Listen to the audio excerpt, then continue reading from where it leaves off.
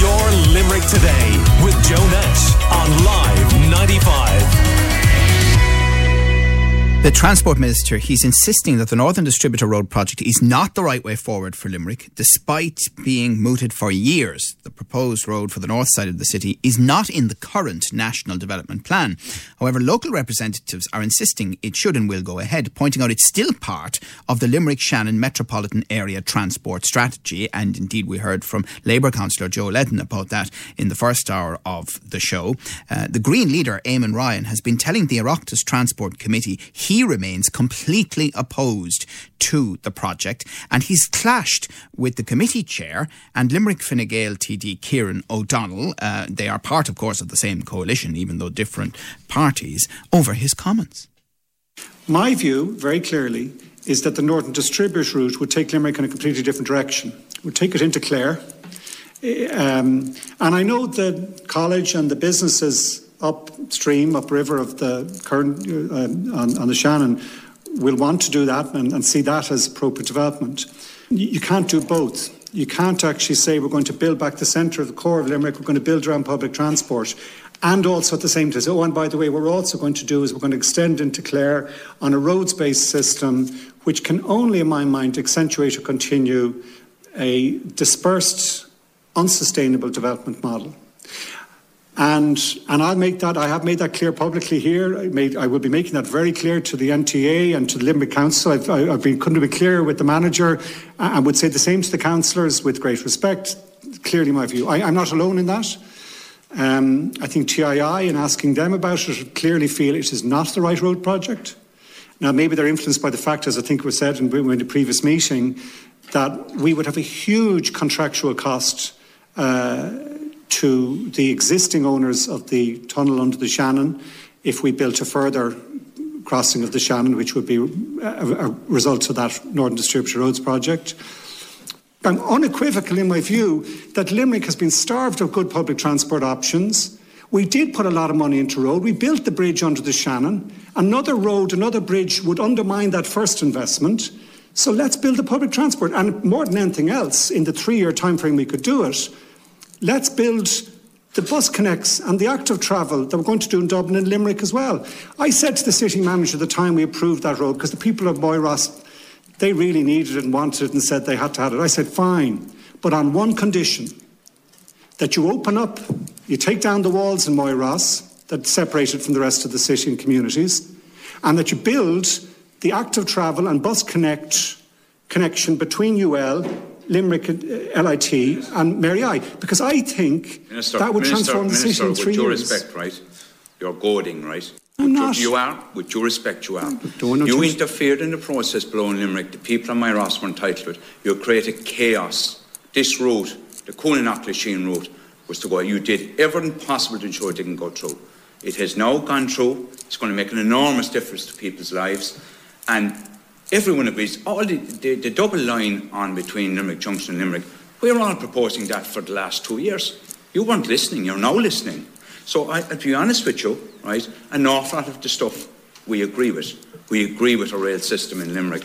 The initial LMATS plan didn't have it. I put it forward that they should be used the existing rail lines. That's not exclusive to you. We all propose that.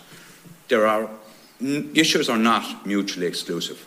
You need to put a rail station into Moyross, but equally you need to have connection into the area as well. They're not mutually exclusive.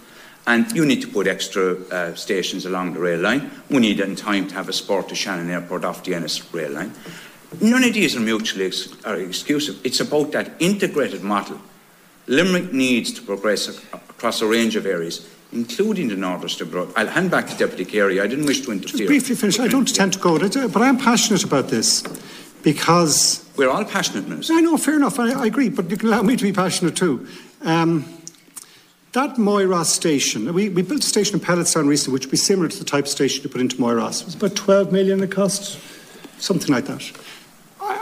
Could we build that in 3 years?